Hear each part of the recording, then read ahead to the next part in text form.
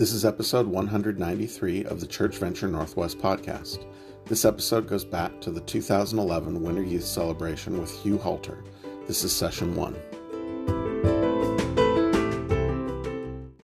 Hi. I'm glad that's still working. It fell off on the way to the bathroom just a few minutes ago.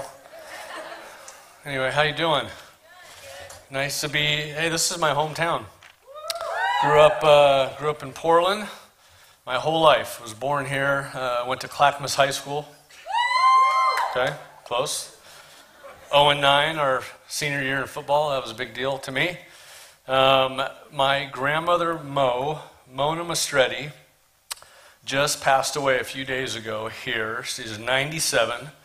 And so it's kind of cool to come home just a few days after that has happened. I used to spend part of my summers with Mo out in Sun River Bend area, Tumalo. I was playing tennis tournaments, and I would stay in her 13-foot trailer with her. And I learned a lot about Jesus from Mo. I remember when I was probably 8th grade, we were over there, and her sister, Annie Ruth, was about to die, and so I went to the hospital with Mo to see Annie Ruth. And Annie Ruth woke up from kind of a coma and went, "Mo, I see the angels. I'm ready to go." And Mo said, "Well, go on then, Annie Ruth." And right then, Annie Ruth keels. So about 6 months ago, I was back here in Portland. She stayed over at the Powell Villa down in the Hood, about 82nd Powell. And she was not doing well. She had broken both hips. And I went to see her, and they had the orderlies holding her up. I walked in, and she's bent over. She's kind of like a little dandelion. She can't. This is about posture right here. She was just sitting there, and she looks up, and she goes, Hugh Tom, I'm ready to go."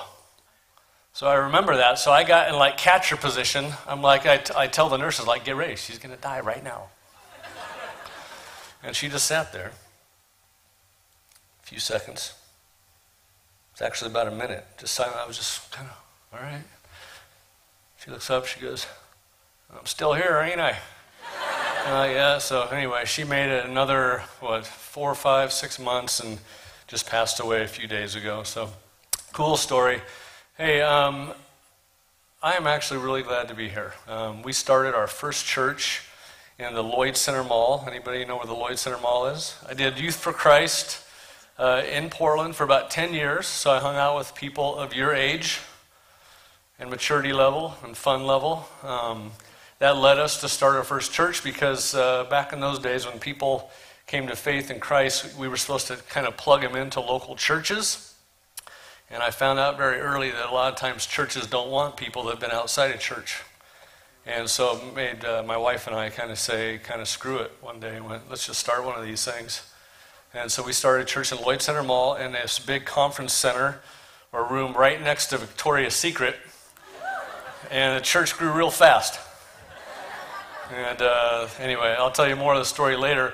I wanted to actually give you a little bit of my story. We're going to spend a few days together. I want to show you a little bit of my family. So this is Allie and McKenna. Oldest is 17. Youngest is 16. And you can tell from the photo that I'm in trouble, right? Okay. We got significant problems, and that being that they're both attractive. The one on the right, many would say hot. Dads don't like the word hot. Okay? But Allie and McKenna both play ice hockey at a very high level, have traveled the United States. Both of them have gotten so wrecked physically that now they don't play anymore, which I'm happy about. They're both extroverted like their mother. They both talk nonstop. So when all three of them, my wife, McKenna and Allie, start talking, it's like, I liken it to like baby chicks in a nest. It's just constant. That's why having a Harley Davidson is helpful at my age. I just cruise off all the time. I take long walks all the time just to get away from them. But they're doing great, except for this next slide. Allie, the oldest, as you can see, is now hanging out with this young chap named Dre. Dre is not my son, as you can tell from the photo. Dre is what we call a boyfriend. First one. McKenna still has not had a boyfriend yet. Dre is the first dude that ever came into the house. And Dre came from a pretty bad family. His dad committed suicide when he was a baby. 2 weeks after his mother and sister went in a car accident, and his younger sister was thrown out of the car and killed. And so Dre has grown up with a couple live-in boyfriends, both alcoholics. That is still the case today. And so Dre spends 3 or 4 or 5, 6 nights a week sleeping in my office, and has hung around for about a year now. All-state running back, ran him for about 500 yards a few weeks ago during a game, and I've grown to love him. Don't know why, I didn't want to. He's still dating my daughter, and he calls me dad now, which is even more troublesome because I can't kick him out. So normally, I'm new to this whole boyfriend thing, but I always thought, hearing about this, that when the boys come into the house, you actually show aggressiveness so that they know someday I can either kill you or at least keep you out of my house. And now I love him, and I can't kick him out. But he can still impregnate my daughter, but I love him. But you see the dilemma with that? You see what you cause, parents? I'm going to take Dre over to Iowa to look at a college. Just me and Dre are going to fly out there and just talk about life and about his future. Don't know if he's going to hang out with my daughter forever, but it's a weird deal. Weird deal. What's that? I lived there for 6 months. I still don't like him. Sorry. Going to get no love from me on that. Happen to be a Beaver fan. Sorry. Now this is moving on to my family. This is my son Ryan. Ryan has had severe epilepsy since he was born. He used to have 30 seizures a day, every day, for years. We did a brain surgery when he was 6, and that got him to where he was 3 or 4, maybe 5 a day. So most of our life has been revolved around his seizures, sometimes every hour, usually all night long. And as he's grown up, have any of you seen like a grand mal seizure? That's the biggies, where they're flopping around, and a lot of times he'll wet himself after a seizure. So that's been our life. It's just one of either Cheryl or I have to be home or within 10-minute drive of the house all the time. We were off hunting in Texas right here. He thinks he's a Crip. He's at kind of a high mentally retarded range, so he still is hilarious, but he doesn't always get everything. But he's just been a cool story for us. We just actually moved him out of the house about 3 months ago to an assisted living center in Illinois. It's about 350 adult disabled, and it's just been a really cool story. He didn't even want to come home for Christmas. He was having so much fun. So for the last 2 months, our whole life has changed. My girls, where I thought, we would all we're not under that pressure anymore. Found my daughters sobbing the other day just because they missed their brother. Both my daughters love the poor, and they love the disabled and disadvantaged. It's just kind of been, not just because of him, but because of where our churches have been in the past. So here's some things about me. I like to collect crosses. Some around my neck. This one was probably my largest. I brought this home without telling my wife one day. I said, honey, I got a new cross. She's like, oh, that's great. Come on home. I'm like, okay. Put it in the back of my daughter's Explorer. And it took a few weeks for her to let me sleep upstairs. But I have that mounted in our house right now. I like to create my own food. Now, I wanted to put this up just because I know I'm in Oregon. I know in Oregon, you don't like this stuff, right? I remember that. You just eat like veggies and gravel and tree bark. In Denver, Colorado, where I'm from, we eat meat still. So I just wanted you to know that, okay? I also, actually, how'd they want to get in there? I used to like biking. I don't like biking anymore. This was a 110-mile up over Vail Pass, Copper Pass, and I puked just 4 feet away and passed out. That was my friend that took that picture. So I don't like biking anymore. I like my green Jeep, and I like my green cool pants for fishing. And I like my green hat. I like green trees. I like hitting golf balls into churches. I like my wife. Now you can see where my daughters got their good looks. I still don't know how that happened, how I got that. Somehow my wife was blinded or drunk when she dated me. So anyway, she's awesome. And I love Jesus. Not that one, though. Not that one. That one I saw in Iowa as I was driving through. About every 400 or 500 yards, they have this Jesus. And he tells you that you're going to go to hell about every quarter mile.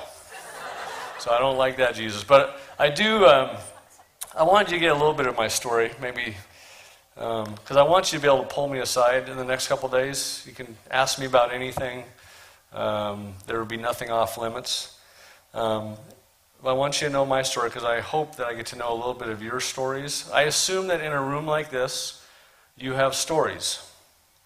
And over the next couple days, I'm going to talk to you all about concepts around being a missionary, about missional life, missional living, about God choosing and calling you to represent Him and to go for Him and to be a missionary. And one of the concepts in missionary life is like if you take a missions class someday in college or whatever, they'll say that the main thing about being a missionary is you have to understand your context. Context just means story. It just means you have to know the story to which you are called. Every person is their own context. And you'll watch Jesus at times. He'll talk to one person this way and then he'll talk to another person completely different. He doesn't have this little 4 spiritual laws about himself. He kind of talks to people because he knows everybody has a story. And story and context is important because it helps you see things that you wouldn't normally see. And here's what I'd like to throw at you. I think we have 4 or 5, 9 sessions together, whatever. I'm going to assume that many of you, even if you've grown up in the church, have not seen Jesus yet. You might have missed a lot of the story. And so I'm going to tell you a little bit more about my context because I, even as a pastor for 15 years, I think I missed Jesus' main message. And it took me a little bit to figure out. It took a woman named Fiona. So here's a little bit more of the story. When we started the church here in Portland, it went very well. It was, like I said, up in northeast Portland. We had a specific vision to see white and black people come together and worship. And so it went very well. In fact, the diversity of our church drew a lot of people from the homosexual community, and we were known as the diverse church. We were on the front page of the Oregonian on Easter morning as sort of maybe a picture of what real church would be like. And it went great for about 3 months. And then some stuff started to happen, not with the normal people out there, but with the leaders of the church. And stuff started to get ugly. One day it even got violent in an office. And I eventually said, that's not what I want to do. And so I resigned, and we exiled to Eugene, Oregon. But the process of leaving a community of people about this big, with many people that I had seen come to faith in Christ, it ripped my heart out. And I actually verbally told God, I'm done serving you. If that's how it always turns out, if this church thing always gets that bad, I don't want to do this anymore. I don't want to be a leader. I just want to be a normal guy. And so I went back to house painting and exiled down to Eugene, Oregon. I took kind of a title as a consultant. I would teach other pastors about church. But inside, I was having a hard time actually believing or not being angry. I don't know if any of you have ever had a bad day where you actually were mad at God. Anybody? You didn't quite get his timing. You didn't get why he says no so much, all those types of things. So I just basically was punting a little bit. And which puts you in a dilemma when your whole life has been based on ministry and people, and all of a sudden you're not so sure. And then 9/11 happened while I was down in Eugene.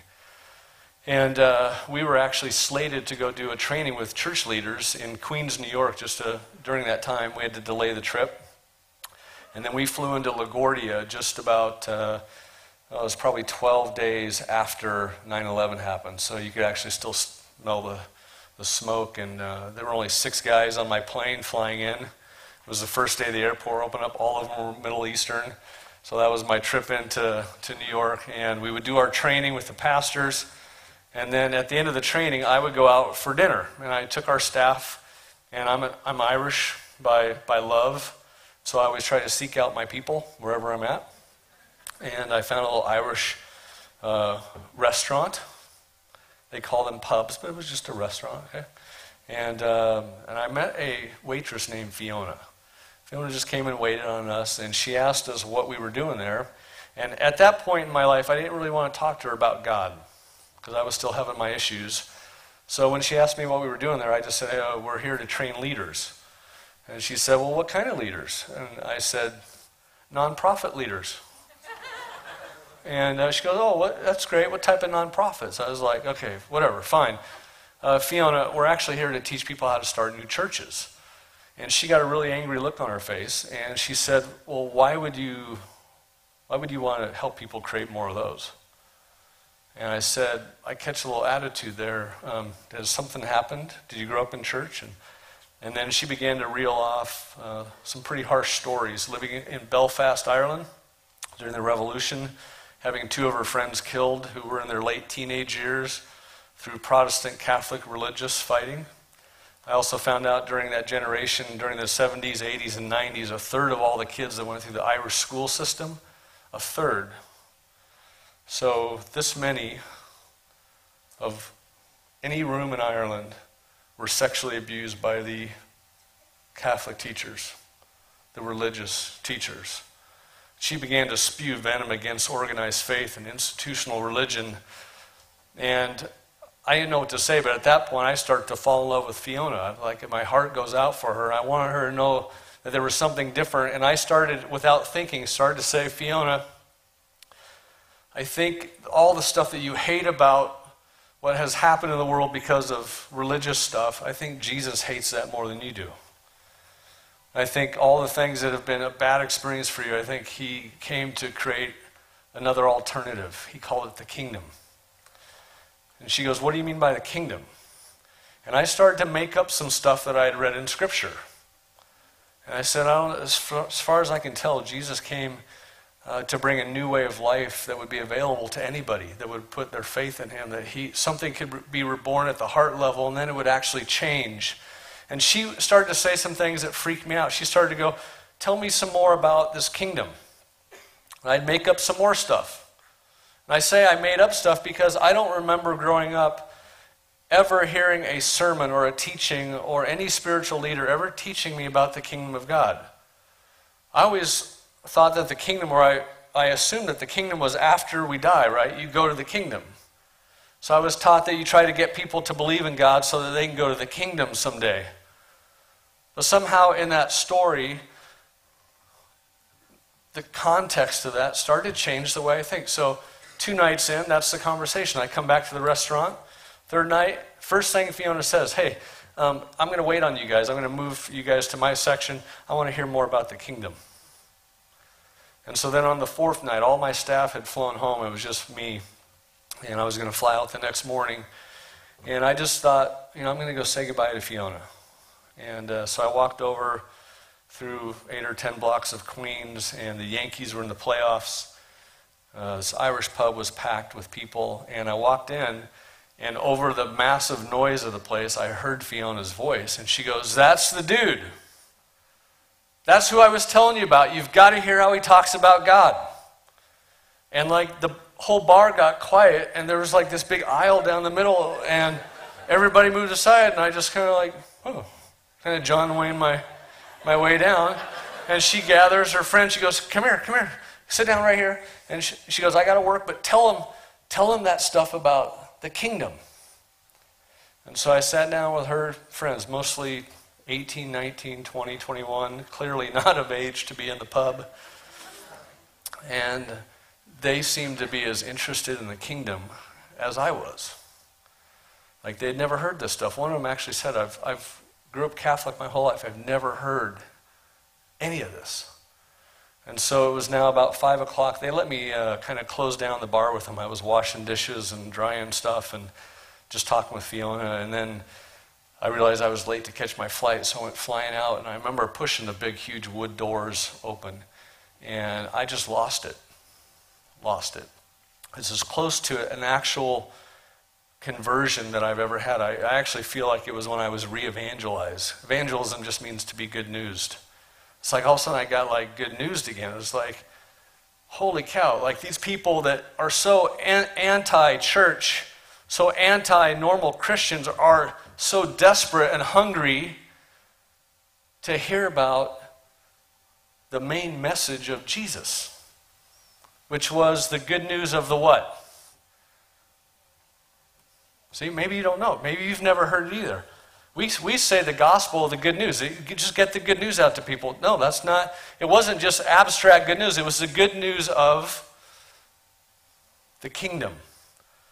It was primary message. And so I'd always been taught kingdom is afterlife. Just try to get people into the kingdom. And all of a sudden, I'm having to restart, blank slate it, and go, what is the kingdom? So I just want to talk to you a little bit tonight about the kingdom. I'm going to share a few scripture with you. I want you to if you will, I want you to forget everything you've ever been taught in your head. Okay? And I also want to say to some of you, I'm not assuming that all of you feel like you have your faith all figured out. I hope there's some of you in this room that you don't even know why you're here. You thought this would just come to a hotel. Now they're singing about God and you're going, time out. Can I get out of here? I hope there are some of you in here. Because I hope maybe tonight you'll get to start fresh hearing the right thing. The real message of Jesus. And you hopefully can decide for yourself whether or not this would be the type of God or the type of life that you would want to live. So I hope that if you don't believe in Jesus, I hope you feel safe here. I hope you feel dignified as a person. I hope you don't feel any pressure. I'm not going to ask you to do anything weird. Okay? I just want you to listen differently. Listen new. There's a new context. There's a new story. And so I'm going to take you to, really don't need a whole lot. Hopefully I had some of these on here. Did I have any? Did I point it at me? Nope. Okay. All good. I'll just read it for you. And this is at the beginning of Mark.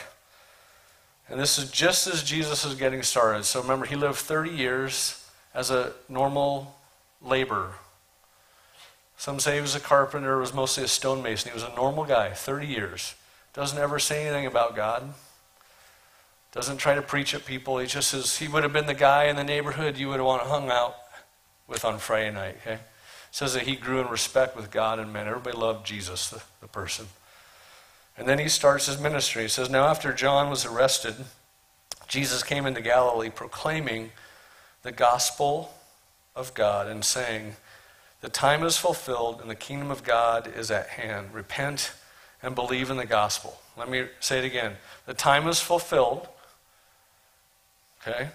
And the kingdom of God is when? If you say the kingdom of God is after you die, no, the kingdom of God is at hand, okay? Which means it's just about here, okay? Repent and believe in the gospel. Repent and believe in the good news. And repentance just means, it doesn't mean that you have somebody stick their finger in your face and tell you you're going to burn in hell. Why would somebody do that with good news? Okay, repent just means you turn around. So it's like Jesus is just walking and he's talking about the kingdom. It's now at hand. Hey, turn around. Repent.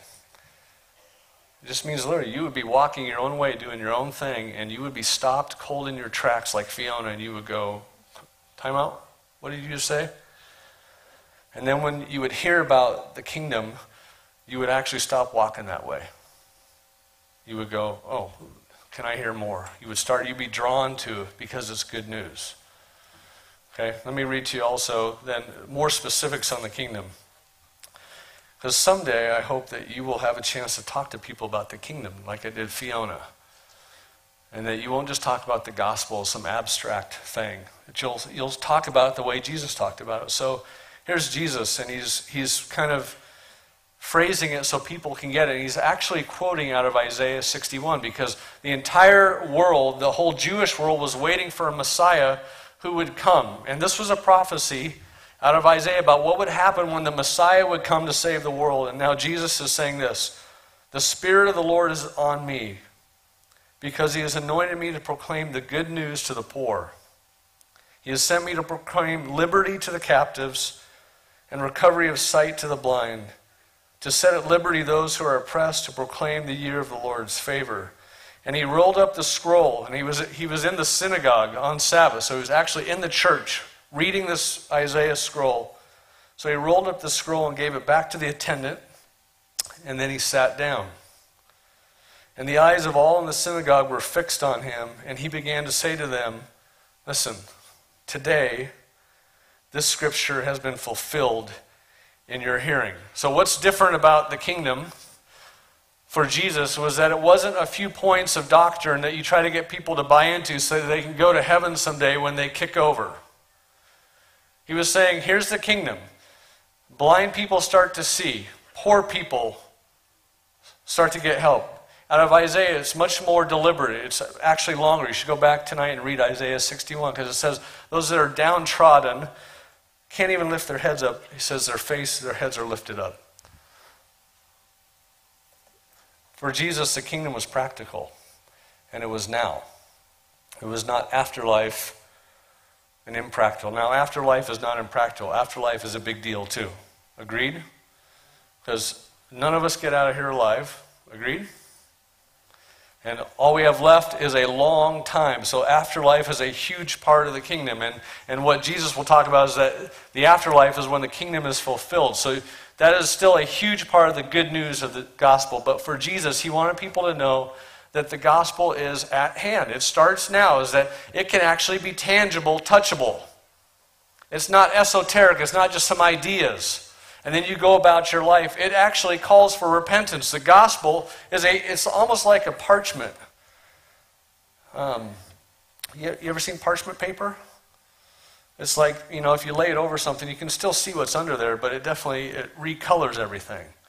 It's alongside the kingdom. So here's maybe some deeper ideas about kingdom. Kingdom means a domain of influence.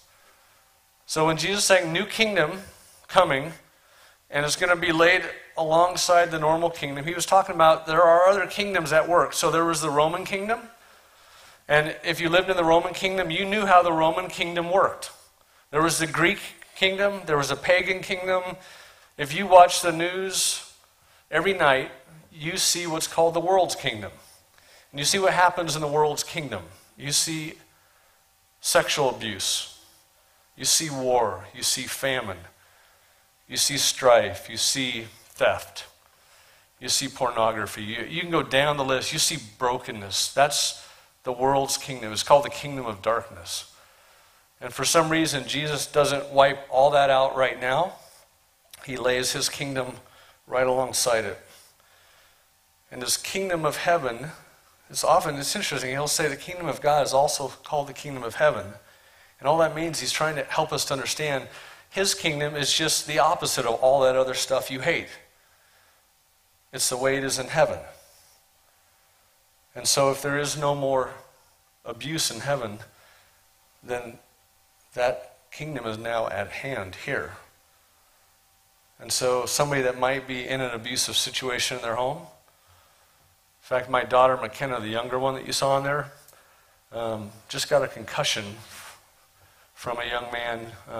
Her best friend was in an abusive relationship as a sophomore with a young boy at the school, and McKenna would come home.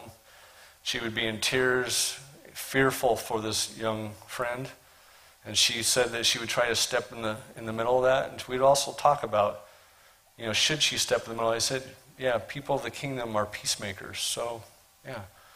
And she'd say, I'm afraid a little bit. I'm like, I know, I'm afraid too as your dad, but I'm just going to pray. But the kingdom is about bringing peace, so you have to step in the middle. And so she stepped in the middle of a fight about 4 nights ago, and the young man turned on McKenna and shoved her against the car.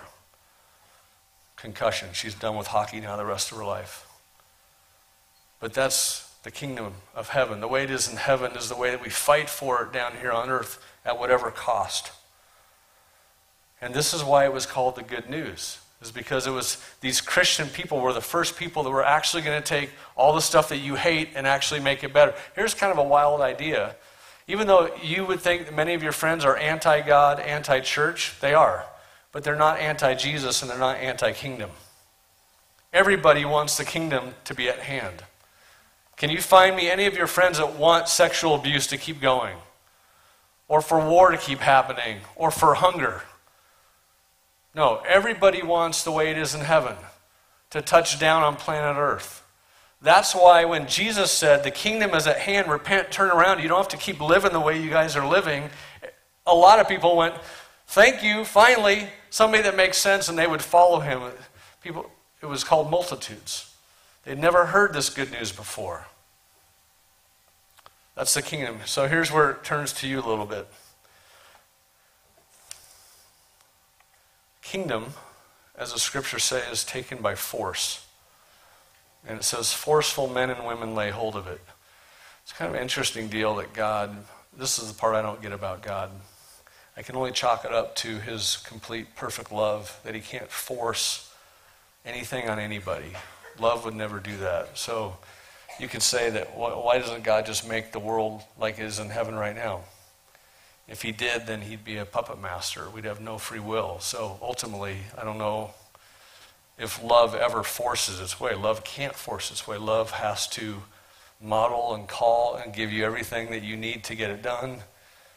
But love has to invite. And so God actually says, I need some missionaries to go and to make the kingdom tangible to people. It's there. It's all around you guys. How many of you have friends right now that are in a bad way? Okay? How many of you know people that struggle to buy groceries for the week?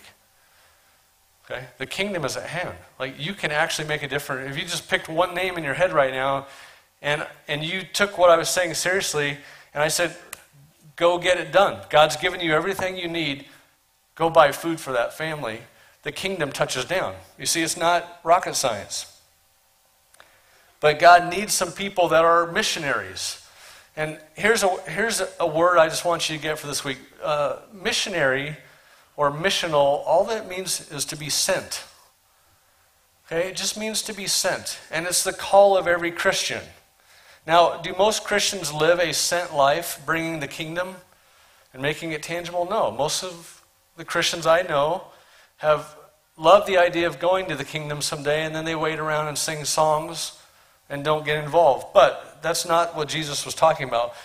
What he was talking about is that every one of you gets to play a part in his kingdom, and you are empowered to make it tangible for people. The story started in Genesis 12. It didn't actually start with Jesus. Jesus was the fulfillment of this. It started when God said to Abraham, there's a little Old Testament for you, if you ever wonder how do those two books line up together. God started this. Remember, he made the world perfect. The world was heaven, paradise, right? And again, his free will, he made one little apple tree that would represent free will. Gave them everything, it was perfect. They pick off of the free will apple and go, nope, we're going to do it our way.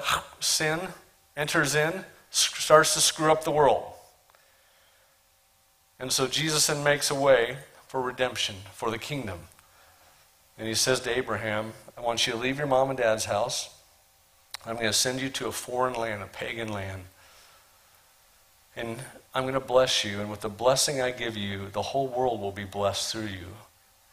The word blessing actually means the tangible touch of God on somebody. So if I was a Hebrew or a Jewish person and I say shalom, be blessed, that actually didn't mean, hey, I hope it goes well with you after you die. It meant, I hope that you have food for your family. I hope that there's nobody that attacks you. I hope it was that God's tangible touch would happen. And so the whole Old Testament is God trying to get his people ready to be the people of blessing. So being a missionary means that you're sent, but you're sent not just to talk to people about concepts. You're sent to be a blessing. And then Jesus comes and he begins to now start the game over again. Okay, the blessing game is back on. You guys haven't heard from God for 300 years. I'm going to now announce that the kingdom is now at hand. And then what's he start to do to people? He starts to bless. He starts to heal and touch and include people that were social outcasts. He changed the whole game. And then he said this, and I want you to hear this. I want it to be bugging you tonight while you're sleeping. When you wake up, he says, as the Father has sent me, I now send you. And then the church was born. And then guess what the church did for the first 300 years? They were a people of blessing. They helped people, they healed. Even after Jesus was gone, it says when the apostles would come by Clackamas, everybody in Clackamas would bring their sick out of their homes and they would put them in the street, hoping that the apostles, because the people of God were the people of blessing. Is this making any sense? The kingdom of God is not just afterlife, guys. And by the way, those that changed the world through the kingdom, they were about your age. They weren't my age. Most people my age were dead. Okay?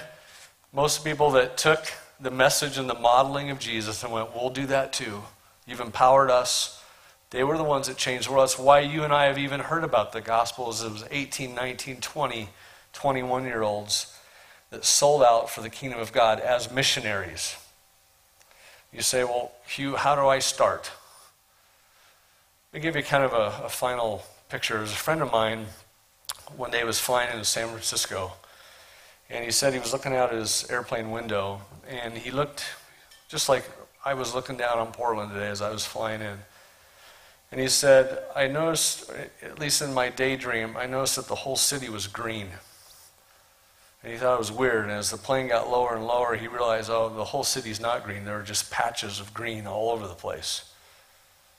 And as the plane got even lower, he realized, oh, it's not even really patches of green. It's like the little points of green are moving all over the place. He says the plane came down, he realized the green wasn't just nebulous, the green was people. And as he got out of the plane and moved through just sort of the hallways, he had this vision that these green people, when they would brush up next to somebody, all of a sudden that green would stick to that person. That person would keep walking, sometimes unknowingly.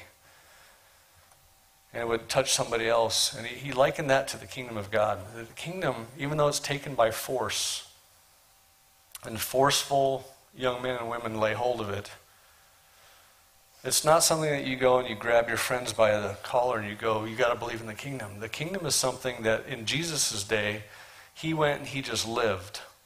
And people followed because they liked, it was good news of what would happen around his life. When you think about just getting started with the kingdom, think about just one person that you can rub up against and bless. You're sent to be a blessing. So you find one friend, you go, I know they're downtrodden. I'm just going to write them a note just to encourage them, tell them how much I appreciate it. Right there, kingdom has just become at hand. If it's like my daughter, maybe you have something that's a little bit harder. One of your friends is in really bad shape. Bringing the kingdom at hand might be that you step in and you bring peace where there's not peace. It might be a friend of yours that's struggling with some addictive deal.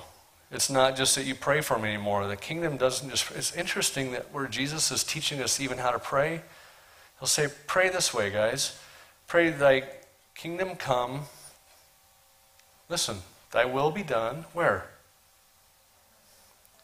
On earth, as it is in heaven. That's how Christians are to walk, is that we find something that's not right, and we start to say, Father, the way it is in heaven, would you bring it to pass here? And intercession actually means, interceding just means that you go, if this young man is in trouble, I go to God on behalf of him, offering myself as an answer to that prayer.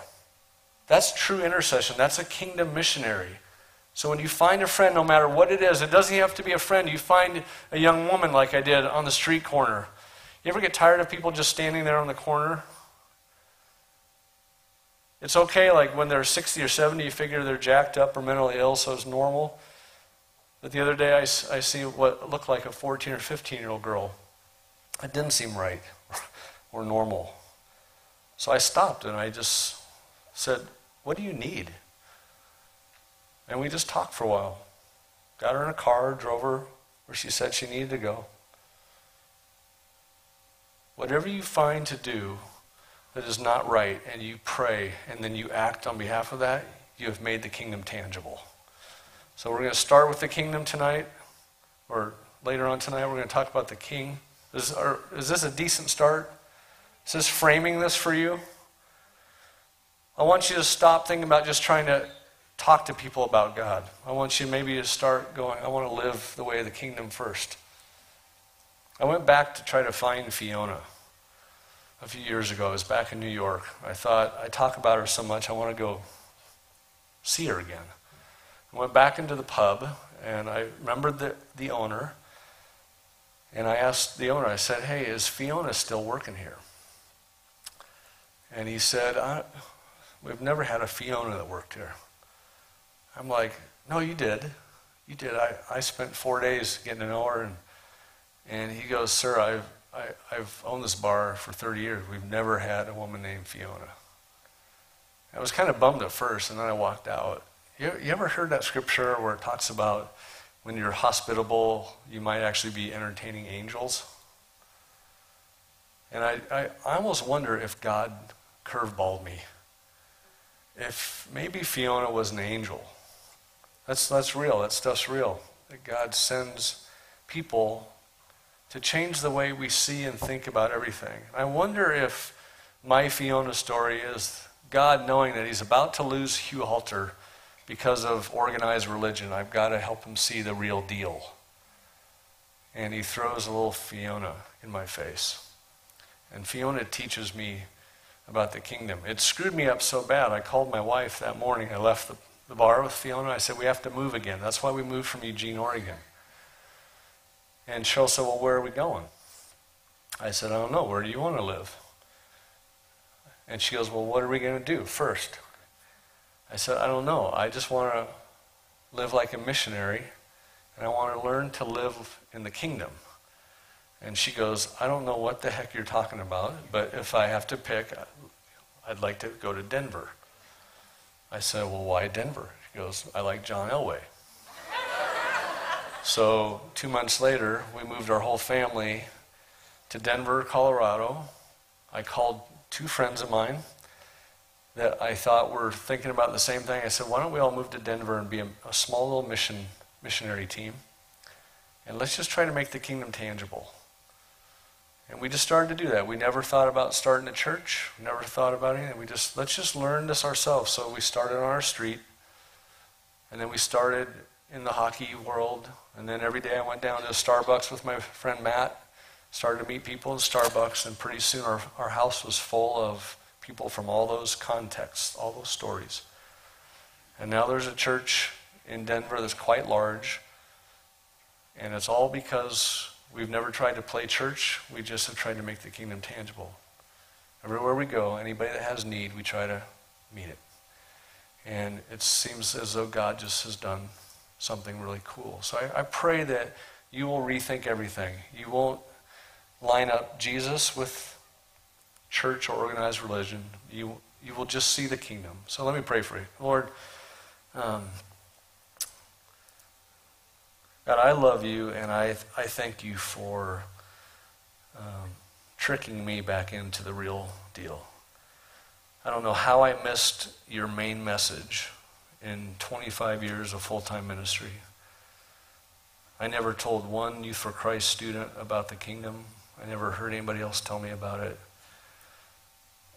So I recognize that even if we grow up in church, we can be blind to the real deal. So I would pray for everybody here, next couple days, that you would capture their imagination with how good you are and how powerful your kingdom is, your domain, and that you design your domain to win out over the domains of darkness, and that we are your missionaries. So I pray that over each person here, that they would hear that.